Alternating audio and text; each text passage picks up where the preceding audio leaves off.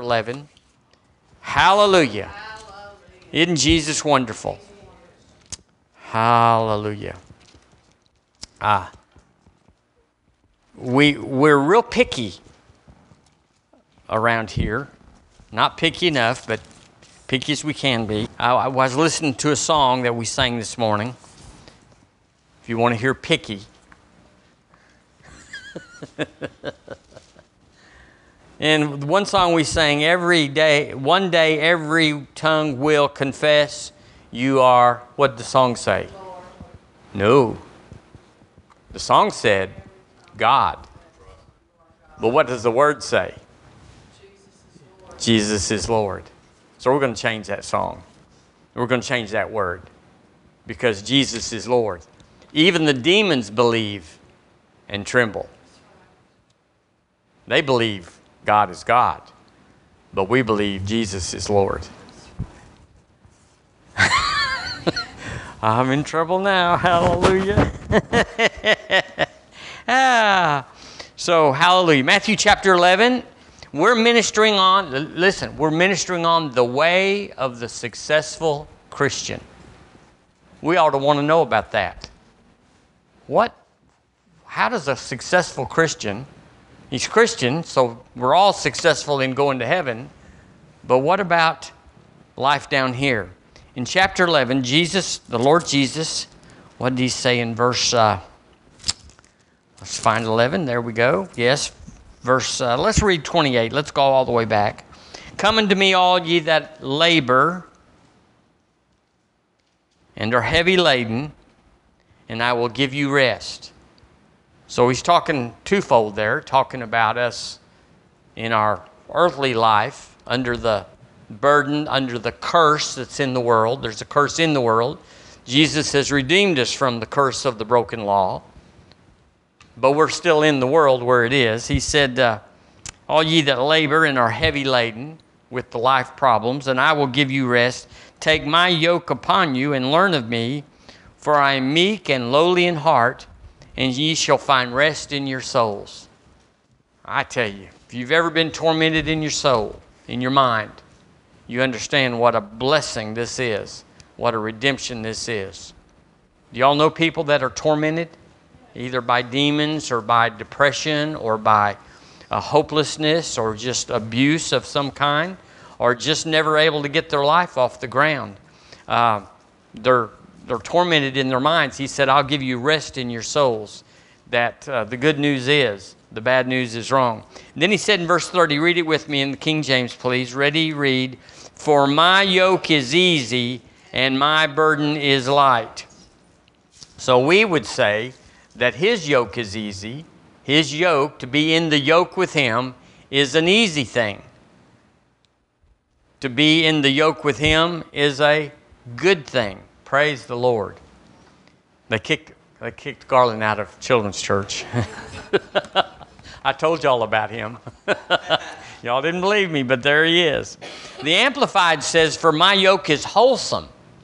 So we're talking about getting in a yoke, something that binds you, something that keeps you from just do whatever you want to, and I'm my own man and I can do what I want to. And Jesus said, no, you get in the yoke. Well, I want to be free. I want to be out there where I can do whatever I want to. That's not freedom. Being in the yoke with Jesus is freedom. He said, my yoke is easy. My yoke is wholesome, useful, good, not harsh. So it's always better to get in the yoke with Jesus. The best life you can possibly have, the best life that's ever been formulated for you and me, is in the yoke with Jesus. So the more I get in the yoke with him, the freer I am. He said, you shall know the truth, and the truth that you know shall set you free. How free? As free as he is. That's amazing. We all ought to stop our lives and throw off everything that's in the way from taking on the Lord Jesus. We ought to set everything that's in our life and say, this used to be important, but is it still important? And throw the bum out that's not holding its place, that's taking the place of Jesus. He said, my yoke is wholesome, useful, good, not harsh, hard or sharp or pressing, but comfortable, gracious, and pleasant, and my burden is easy to be borne. So the best life, that's what we're talking about here. The way of the successful Christian, you got to get in the yoke with Jesus. Some people are walking alongside the Lord Jesus, but they're not in the yoke. They can still bolt and run. They can still stop and just let the will of God go on without them. But if in your yoke, when He moves, you move. When He says, let's go, we all go. The yoke, we move together. It's a place of agreement. So every believer, this is our message at River Church. This is our message, is that every believer ought to aspire to a better life than the life that's in the world. Because if you live in America, but you could live in other nations, and you wouldn't even say that living was a good thing. There's Pakistan and Afghanistan. All those stands are Uzbekistan, Kyrgyzstan. It's on the map there somewhere. All those places, but lots of places, most places. The reason we have a good life in America is simple. Not because of, somebody said the other day on the news, they said the reason America is free is because we have an energy source. Well, I'm glad we have an energy source, but that's not it. It's because we have a residual of the gospel from our founding fathers. They set the documents up, they set up government where Jesus is Lord. All 50 states have God in their preamble. All 50. I don't know that you could get 50 now if they were to rewrite them. What do y'all think? They're throwing the Lord out in every way. But there's a residual of that, and I think it's been diminishing. The more godless you are, the more it started with taking prayer out of schools, and now they're fighting parents for the control and the future of their own children, and all those things. We know, we listen to the news, but there's still a residual. It doesn't just stop and start. There's a residual that's carrying us forth, but most Americans don't know that. They think it's based on something that's happening now. But it's not happening because of something now. It's happening because of something that's carrying us forward. Amen? So that's why we have to pray. And we have to stand fast. And we have to support godly politicians and government. Jesus said a house divided against itself shall not stand. Well, we got Democrats and Republicans that are probably at war more than nations have been against each other, and it's just called an election cycle. But it's what we have, and so that's what we're going to live in. Turn with me, if you would, to the book of John. How we work in these messages is that we set up a foundation. We set up things that we know are true. We build the truth into our life. We quote the Word. We explain the Word. Let you take the Word of the Lord and say, what does this mean? And then build on that. The foundation is the Lord Jesus. So you know this scripture, and it's not like for information. Why is He telling us John 10:10? For information? No, so that we can stand on that and go further. So He said in John 10:10, He's speaking, the Lord is, and He says, the thief cometh not, does not come, but for to steal and to kill and to destroy. And then the contrast is I am come that they might have life, and that they might have it more abundantly. That they might have life. Zoe is the word, Z-O-E in the Greek. And the word literally means the most extravagant kind of life. It means life as God lives it. It's an amazing word. It comes, Zoe is what makes God, God. It's the essence of God. It's what is in Him that makes Him who He is. And Jesus said, I didn't come to forgive you of your sins, although that's part of it. He said, I've come to bring you the life of God, the very essence of God. Like a mother would give life to her child at birth, the Lord said, I've come, Jesus said, I've come that you might have this life. Because they were all dead, weren't they? All the Old Testament men were dead in their spirits. Not dead like dead in the grave, but dead like a battery with no charge, unable to support anything. So the Passion Version, I get excited reading the Passion. Sometimes it's not anything, but sometimes it's a zinger. A thief only has one thing in mind. He wants to steal, slaughter, and destroy. So that's how we can tell if something's of God. Don't be saying that everything that happens is God. Not everything that happens is God. God doesn't get his way all the time. That's why we pray. That's why we give. This is why we forgive. This is why we buffet our bodies, because we're capable of missing God and God not getting his way. But Jesus said here, the thief is the instigator of trouble, of chaos. He said this thief, one thing in mind, he wants to steal, slaughter, and destroy. So there's a lot of stealing, slaughtering, and destroying in the earth. Do y'all believe the devil's getting his way in some areas? We've all experienced the devil. We've all said, doggone, he took me on my blind side and I messed up and it hurt and it's not working out, but the Lord's going to fix it. The Lord's going to fix it. Well, if there's nothing to fix, there wouldn't be anything that was not perfect. So the Lord said, I didn't come to magically and sovereignly just make my born-again children have a perfect life. That's his intent, but he didn't robotically control us like a remote control, like Wi-Fi or Bluetooth or something where you don't even have to be in the same room and I can set the thermostat in my house from here without even being there. Isn't that amazing? Well, I think God's got something more than that. I think he's way ahead of our technology. And Jesus said, I didn't come to fix everything from heaven's side. I came to give you my life so that just like I fix everything, you can fix everything. In another place, he said, whatever you bind on earth. Who's you? Well, it's me, it's you, it's us. Whatever you bind on earth, he said, I'll back you up in heaven, shall be bound in heaven. And whatever you bind on earth, take authority over, stop, like weather patterns coming across the Mississippi state line, coming into Alabama. He said, whatever you bind, I'll back you up. I won't do it until you do it. I won't do it until you do it. But whatever you do or whatever you don't do, that's how it'll be. He said, I've come that you might have life as God has it, and have it to the full, to the overflow. What's the limit of that? It's never limited.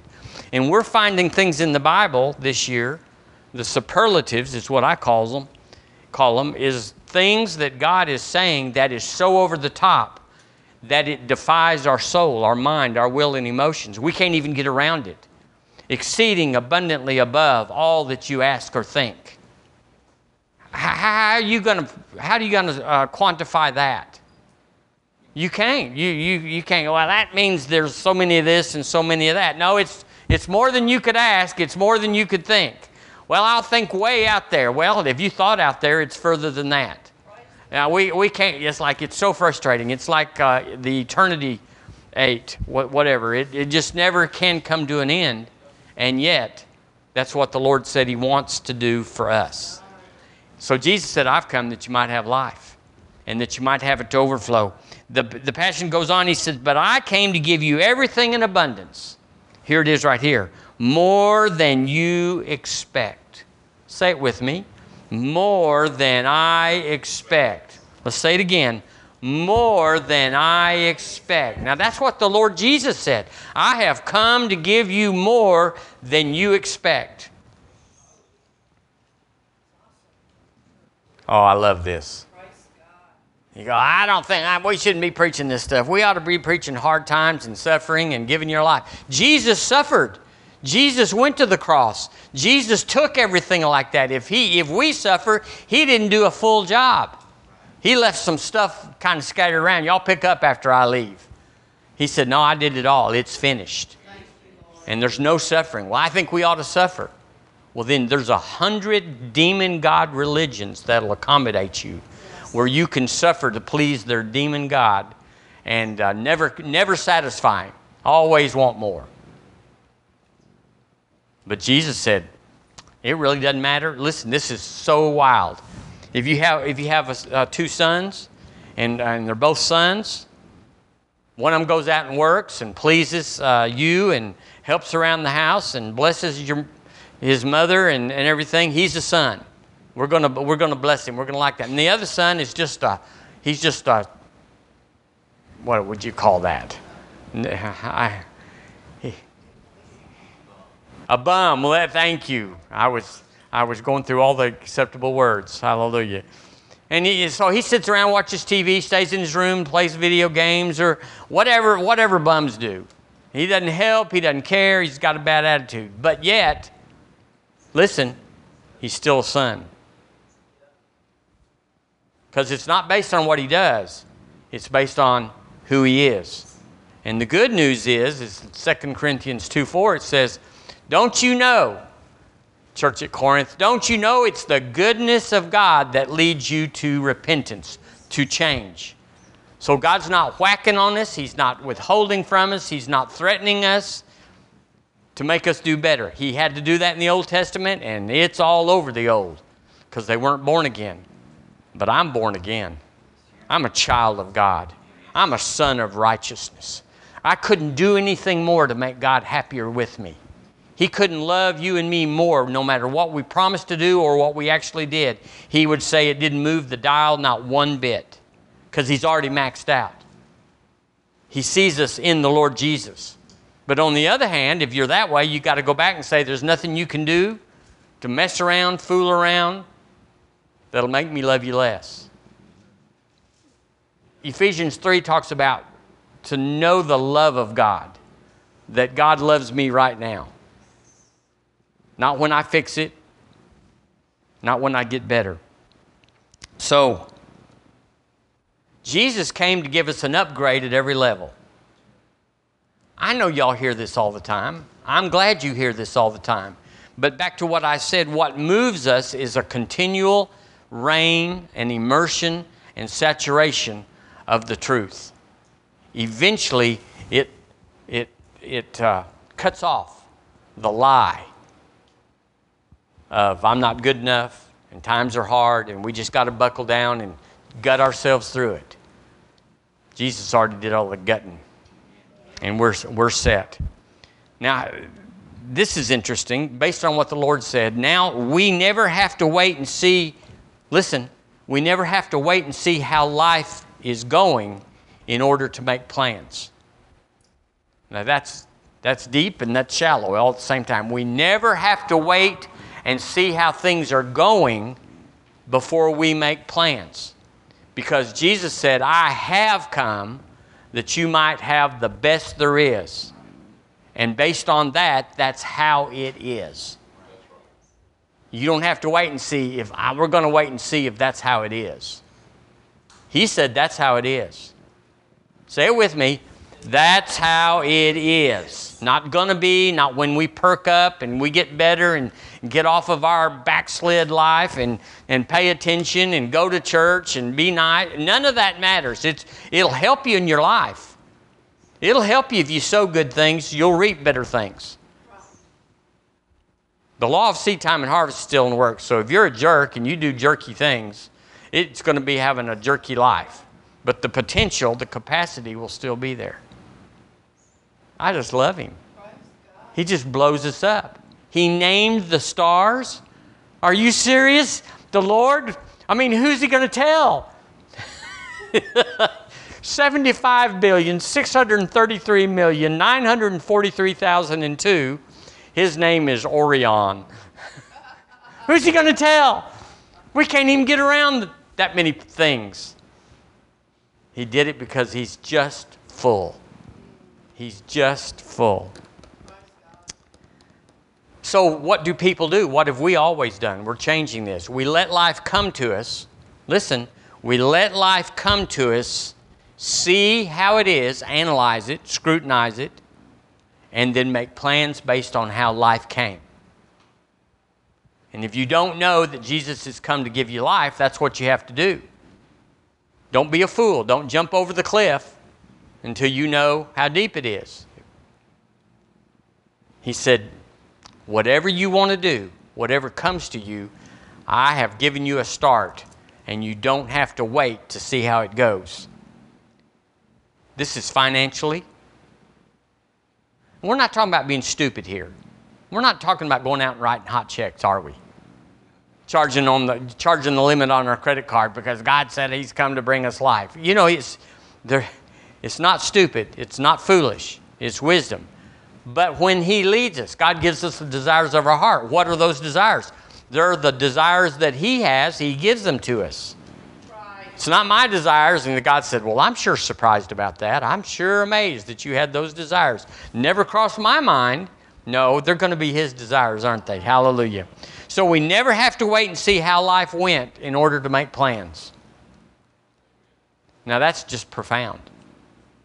Can you get yourself around that? We never have to see how it goes before we make plans. Boy, that is pure faith, isn't it? That's a stretcher right there.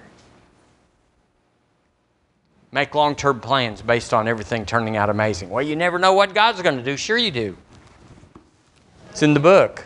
Sure you do. You always know how it's going to go. And then Jesus said, I'll take care of you. So Jesus came to say that you cannot wait. You don't have to wait till you're 60 or 70 or 80 in order to make plans. See how it turned out. See if you have enough money. To see if you got cancer or not, or to analyze. He said, just plan on a perfect life, financially, that we have enough, bodily, our health, that not only do we make it through it, we shine all the way through it. Make plans based on that, and I'll bring them to pass. I'll bring those plans to pass. So if you make little plans, that's all He can bring to pass. Contingent plans. Well, we're just waiting and seeing. We're seeing how the market is and see if everybody's going to keep their job. We're waiting to see if we get COVID or not. We're waiting to see if the economy, how inflation's going to affect. We're waiting to see what gas is going to do. Oh, foolish. Oh, foolish. Jesus said, I've come to give you more than you expect. So our job is to get our expector up. I'm getting my expector up. Hallelujah. Wisdom skips choosing.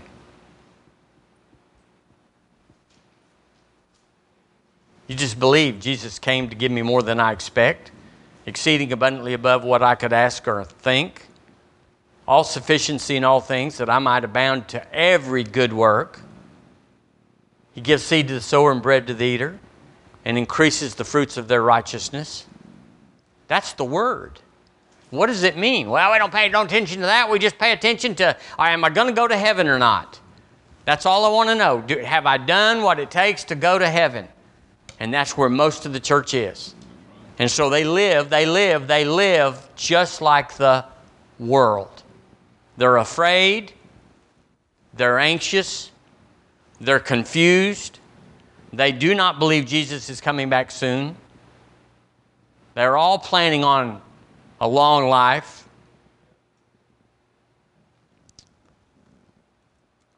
What would happen? Why does a man commit a crime? I asked this question in 2009. Y'all may or may not remember it. I remember it. I looked it up. What would make any man commit a crime? I put down number one, he didn't understand that what he was doing was a crime. That's possible. Number two, he didn't understand the consequences of the crime. So he committed it knowing it was a crime, but he didn't think anything would happen. Does that sound like our society right now? Yeah, it's scary. Or number three, he couldn't tie the future to what he did in the present. In other words, I don't know, but they wrote it, and I wouldn't know, but they say that most young adults, until they turn 25, are inconsequentially minded. they do not tie what they do to a consequence in their life. That whatever part of the brain that does that does not gel or form up or whatever until young adults are 20 to 25. That does explain some things in some cases, doesn't it? It doesn't explain the 40-year-old, but the third one was he couldn't tie the future to what he did in the present. So he's acting in a box. He's in a box. I'm doing this, and I'm going to do this, and I'm going to have this, not realizing that he's not in a box, that there's consequences to that action. Okay. Let me ask the next question. Why would a born-again Christian not pursue and act on the promises? Why are we sometimes, or anybody, not red hot about the promises? Well, in my notes, I said, see above. See above. Why would a man commit a crime? Why would a Christian not pursue the promises? It's the same. Let me read them to you. He doesn't understand that what he was doing is sin. Now, we don't always, in the Christian world, think that disobeying God or sins of omission, where we just didn't do it, is a sin. But it is. It's called missing the mark. Have I got everybody still? Everybody still hooked up? When we know, the Bible says, when you know to do right and do it not, for him it is sin. That's what James says. So it's like, I didn't know, Lord. I didn't know. Yeah, you knew. You knew. You knew the word. You knew what Holy Spirit was saying. You knew from experience. You knew from seeing other people get in trouble. You knew that what you didn't do was sin. Much less what we did do that was sin. Okay, this is where the congregation gets quiet. It goes, where is he going with this? I don't know if I like what he's saying. So number one, he didn't understand that what he was doing was sin. Number two, that'd be the same thing. Number one was, didn't know that what he was doing was a crime. Number two, didn't understand the consequences of sin. And that's real easy in our day of grace, because in a day of grace, there's no retribution. There's no punishment for our sin. We're in a day of grace. You can giddy up down the road of sin. You're born again. You're a child of God, but you go down the road of sin, and nothing happens. You give God the old Tweedledee and said, I'm going to do this. Just watch me. And then the world jokes about it, but it's not a joke. They say, lightning's about to strike because somebody just said, I'm going to disobey God. And nothing happens. Why is it there's no judgment in the earth right now when we sin? Because Jesus bore our judgment. He took it all. In the Old Testament, they just stoned you. They just like, you're bad. We're going to stone you, and you won't be a problem anymore. Y'all remember those incidences? Even in the Gospels, they stoned him. So we, in the New Testament, if you get people that aren't born again or that are religiously minded, they think, I'm getting away with this. Nothing happened. I still got a good marriage. I got a good kid. I got a good job. But I'm committing this sin over here, fornication or adultery, or I'm embezzling, or I'm whatever people do that you go, where's the consequences? Now there is a consequence called seed time and harvest.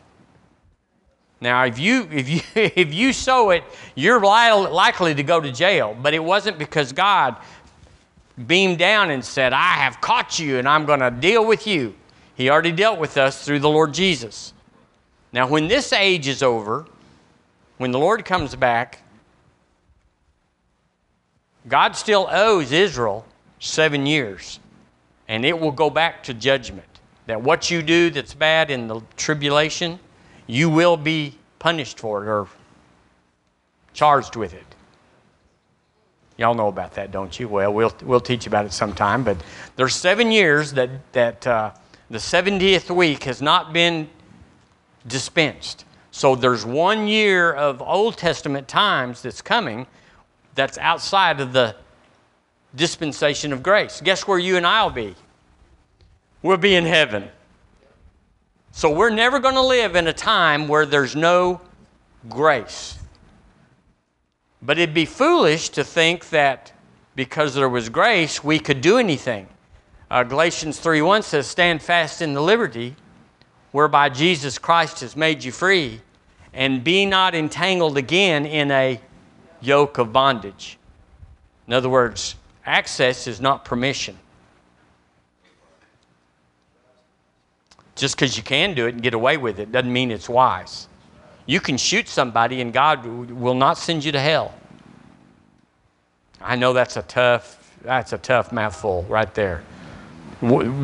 Just the same with that, we can't get around with our head about exceeding abundantly above all you can ask or think. We have a hard time getting around how far grace goes. And it doesn't mean you can't go to hell for a lifestyle like that, because eventually you can get to the place, in Hebrews 6 talks about that, where you can blaspheme the lordship of Jesus, and you can get there. But that's not us. That's not us. Number 3, he couldn't tie the future to what he was doing in the present. We're talking about why would anybody not pursue the grace and blessing of God? It's because he couldn't tell the future. He couldn't tie the future to what he was doing here. So we're talking about pursuit. The sin of failure to pursue.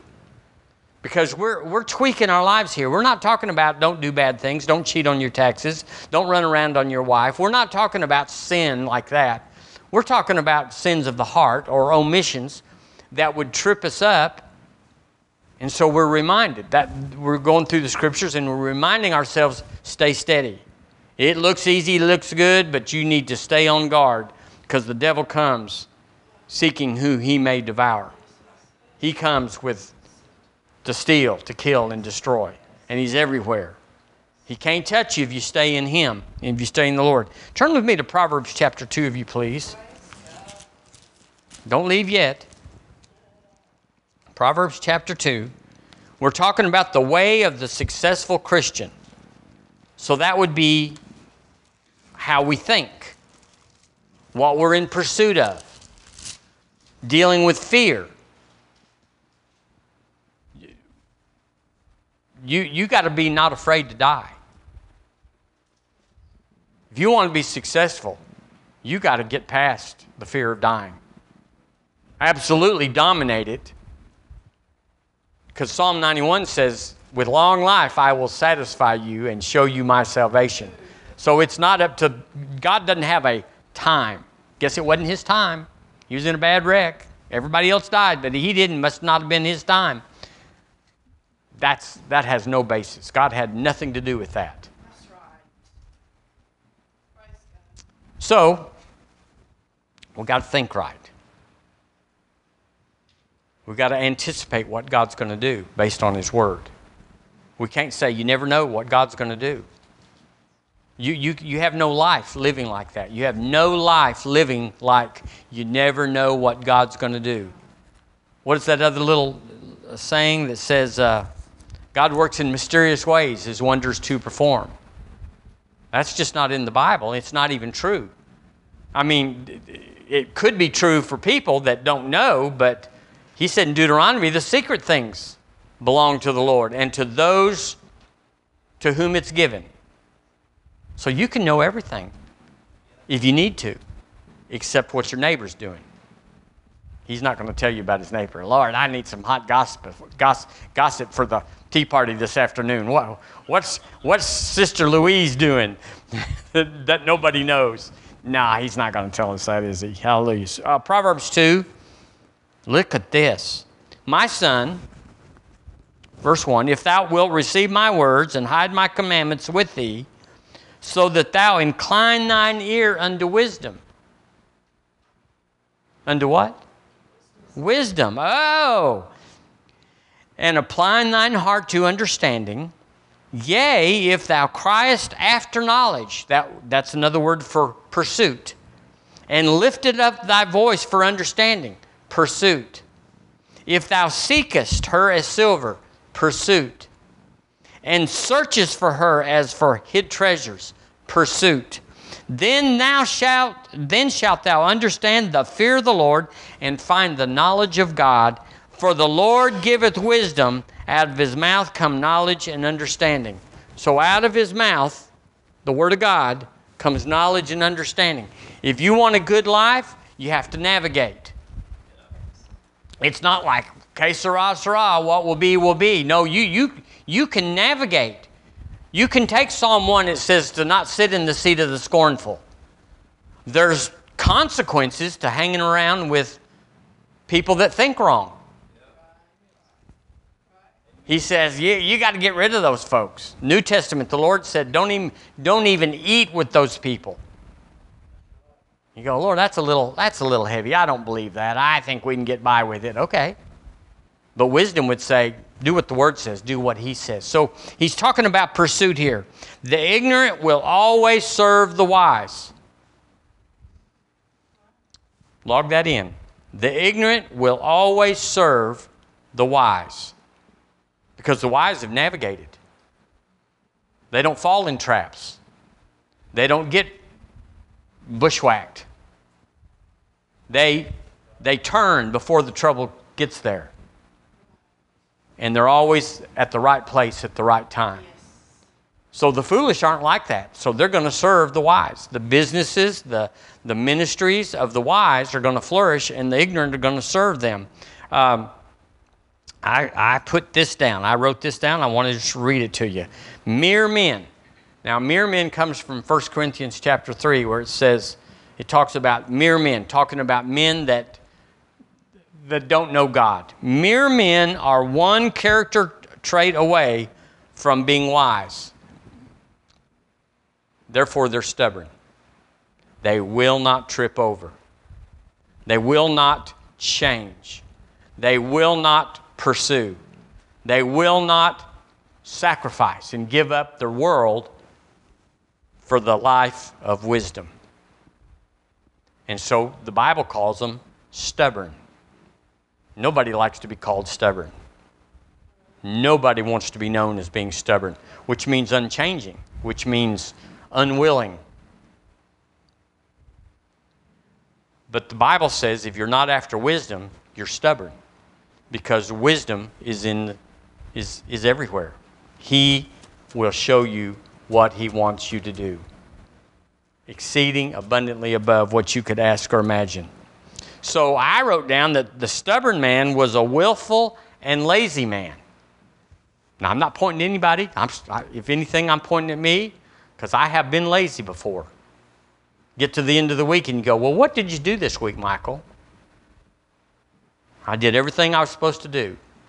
Well, what did you do to renew yourself and to get over into the inventive power? What did you do to create the will of God and to see what the plan of God was? Well, I just didn't get to that this week, Lord. I was busy doing busy things. And so that's willful. Because everybody knows you have to stop it. You have to stop that kind of stuff. You just have to stop it. It doesn't just happen. Like, well, I ran out of useless things to do, and so I started doing wise things. Useless is forever. So you just have to stop it. You have to seek first the kingdom of God. You have to put aside foolish things, the Word says. You gotta want to be taught. I want to be taught. Say it with me. I want to be taught. Let's say it better. I want to be taught. When you want to, you pursue it. It comes up on your schedule. It comes up on your priorities. It comes up on your mandate Who am I? What am I going to do? What am I going to have? There's a mandate. I must be taught because I've tapped out. Listen, I've tapped out everything at this level. Would y'all say all of us have tapped out this level that you're at right now? We've tapped it out. And so you can coast at that level, la-di-da, go across the lake, la-di-da, take a country trip, la-di-da, just sit in the swing all afternoon, la-di-da. But at the end of the week, the end of the month, you'll be the same. You'll have tapped out that level. But there's more levels. Oh, there's more levels. And he wants us to tap out those levels. I wrote down that wisdom is a position in an atmosphere.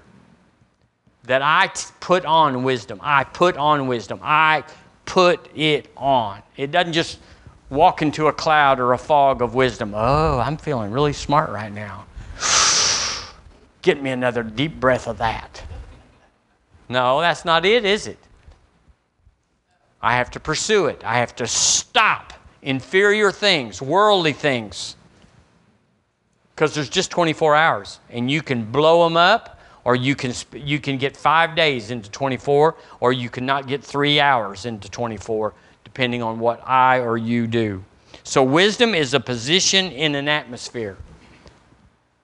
And you got to take that atmosphere. Turn with me back to Proverbs. You're already there. Go to chapter 3.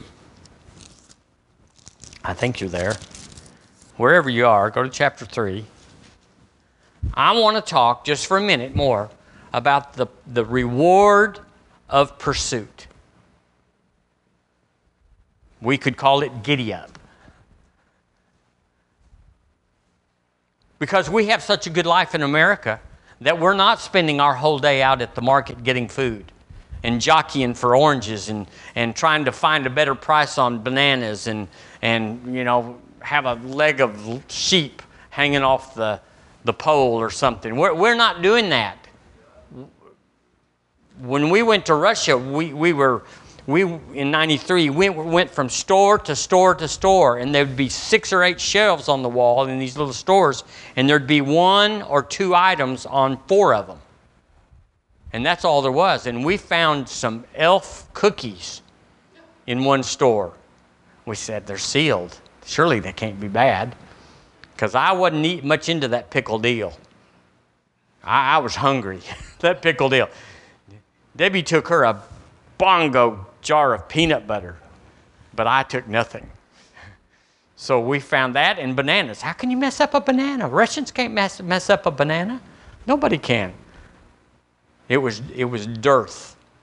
There wasn't anything there. So we don't live in that.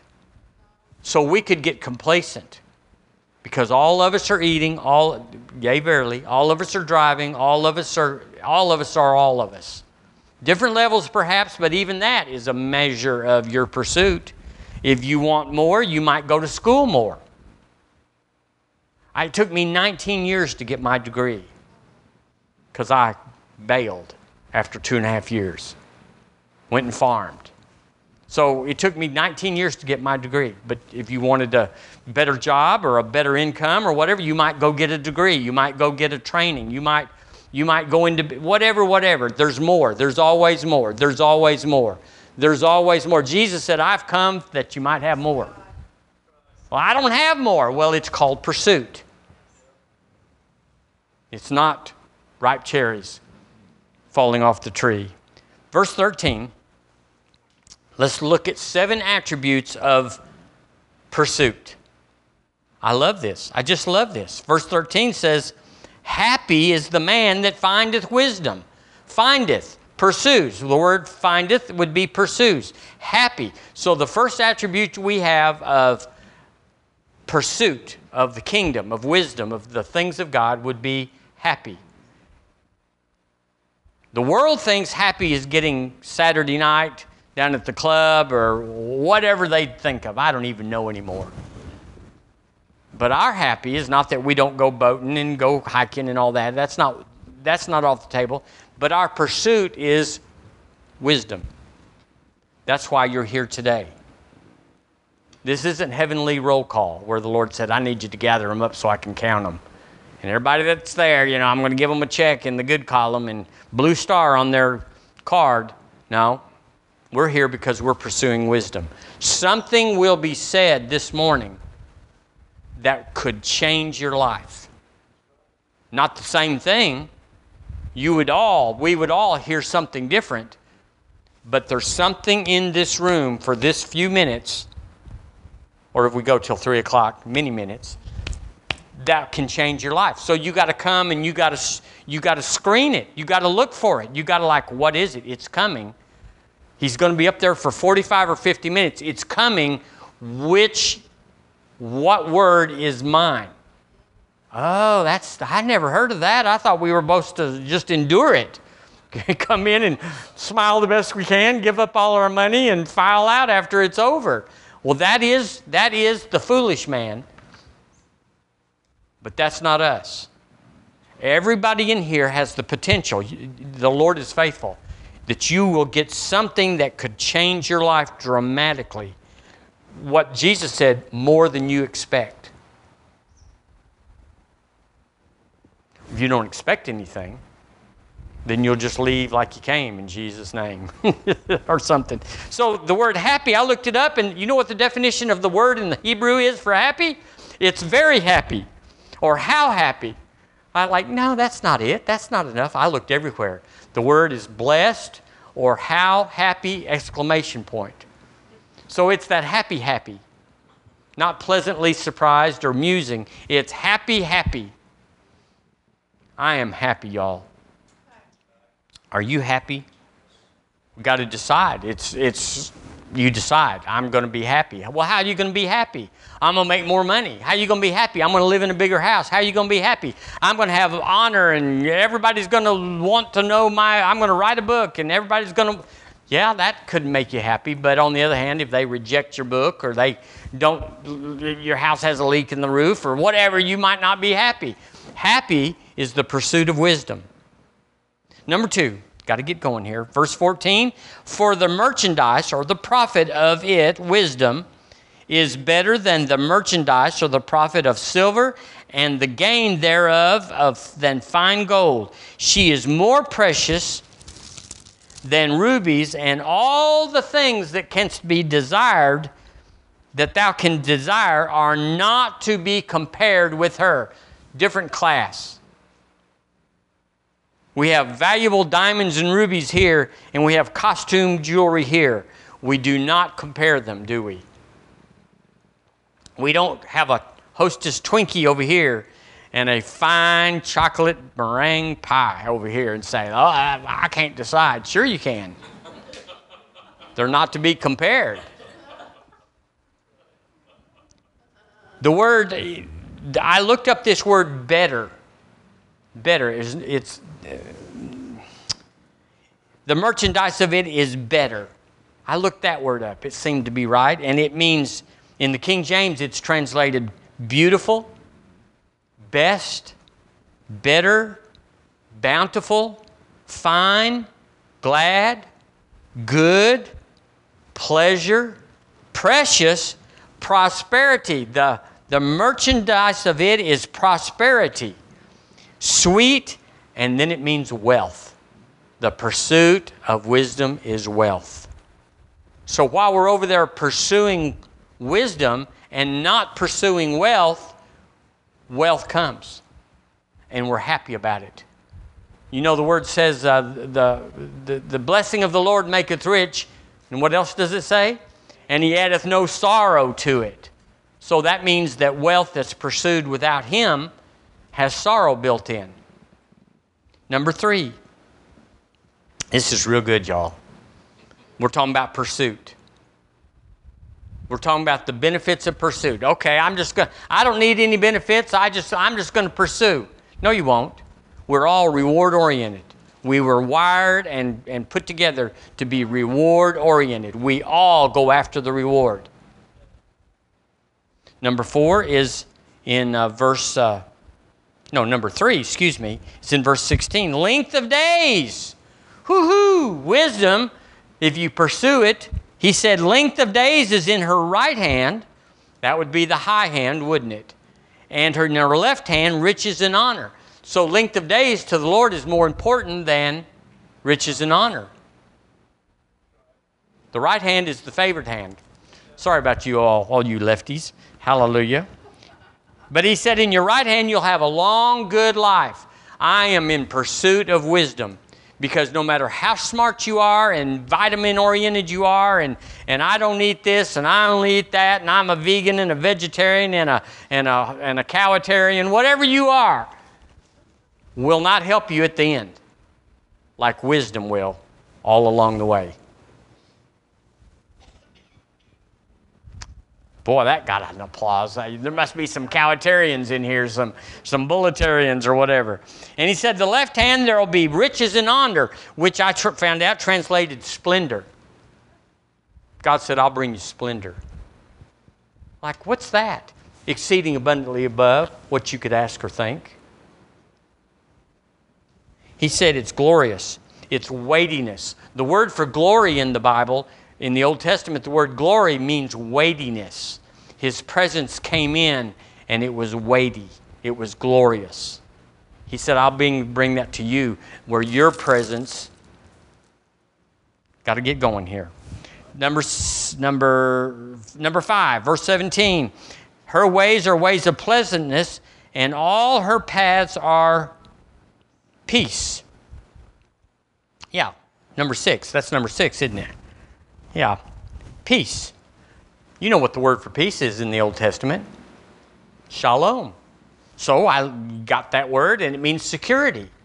Oh, if I pursue God, if I pursue His ways, if I pursue His principles and His patterns, then I don't have to put an electric fence up around my house. The Speaker of the House ought to invest in this a little bit. Hallelujah. Sorry about that. Slipped out on purpose. Shalom means to be safe, to be happy, to be friendly, have welfare, health, prosperity, and peace. If you pursue the wisdom of God, the way of God, seek first the kingdom of God, He said, I got some stuff that you can never get pursuing the stuff that this will bring. And number 18, verse 18, she is a tree of life. Say tree of life. She is a wisdom. The pursuit of wisdom is a tree of life. What in thunder does that mean? To them that lay hold upon her, and happy is everyone that retained her. The word, the idiom of tree of life is a word for strength. It means to be a reviver. Oh, listen to this. If you'll pursue wisdom, He says He'll make you a tree of life, which is a reviver, a nourisher, a quickener, a preserve, to protect you, to secure you, to restore you, and to keep or save lives. You will keep your life and you will save lives if you will pursue wisdom. And then in Psalm 1, I wrote it down, Psalm 1, He shall be like a tree planted by the rivers of water, that bringeth forth his fruit in his season. His leaf also shall not wither, and whatsoever, come on, help me, he doeth shall prosper. The tree of life is a river that flows into your life and brings strength. When you're wise, you're strong. But it's the pursuit. Now, I believe, just guessing, that most people, certainly most Christians, would be blessed if they had 2 of the 7 in their life. But we got all 7. Because we're in pursuit. I'm chasing after it. When wisdom comes into the room, when there's an opportunity for someone to speak or to open the Word or listen to Curry or anybody that's worthy, the tree of life is nourished. Honor and riches are being set up in my life. I get an idea, I get a plan, witty ideas and inventions come. You're like, I'm not thinking about that mechanical thing or the answer to this. I'm just thinking about wisdom, and suddenly it just drops down. And there's nothing like it. And there's no replacement for it. There's no school you can go to or any regimen that you can engage that will do what wisdom, the wisdom of God coming into your life will do. It will put you on the right path. You won't have them do-overs that we talk about, where you have to back up and go where you should have gone the first. No do-overs. I'm through with do-overs, y'all. Are y'all through with do-overs? Wisdom, the pursuit of wisdom, eliminates the do-overs. We get it right the first time, every time. Most people would be glad to have two of these things in their life, especially honor and riches, long life. But there's so much more. See what all the Christians that are missing, that are just thinking, I just need to get to heaven. I just need to get saved so I can go to heaven. I'm done. Got my card, got my entry fee, and I'm in heaven. Boy, there's just so much more. It's like that's not even really the point for what God has. So we're discovering the patterns of God's wisdom every week. We come in here and we lay down the tracks of God's of His principles and His patterns. How does God think? You know, you can know. And if you know, then you can think like God. So that means if you think like God, you anticipate, or you enter into what's expected. You know how this is going. You know, it's like, we're in dark country here. We're gonna step off in faith. Faith is the most secure place you can be in. It's the only guarantee there is. But you don't know that. You don't know that. We're knowing that. I'm a problem solver. That doesn't mean I get it every time right now, but I am doing better all the time. My whole thing, Deborah Ann will tell you, but y'all know too, my whole thing about me and about other people is not judgment and not what I like to do to them. That used to be it. But now I just want people to do right. Do right. I'm coming to church and there's people out there mowing their grass. Roll down the window. Go to church! People that are walking with their dog, you know, and it's 9 o'clock and it's like, go to church! Do right. Go over here to the Mexican food restaurant and there's a spirit store 2 doors down or something, you know, and they're carrying their little brown bag of stuff out, you know, their hooch, and it's like, there's the living water, the fruit of the vine. It's just, people are living so below what Jesus has purchased for us. Amen. And that's what we're talking about. Well, I can't do anything about them. I can just do something about me. So we're going to know the truth, and the truth we know is setting us free. Amen. Father, we thank you. We thank you that you are truth. The Lord Jesus is the way and the truth and the life.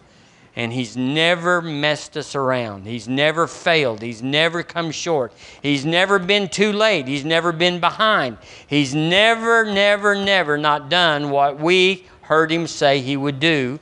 He always does it. You are so dependable. And we just hate that lie that says God does stuff on His timing. You do it on our timing, Lord. You do it when we need it. Thank you, Jesus. We love you, we love you, we love you. We thank you for your goodness that keeps us. And Lord, your goodness does make us want to change. And I'm changing in Jesus' name. Amen. Amen. All right.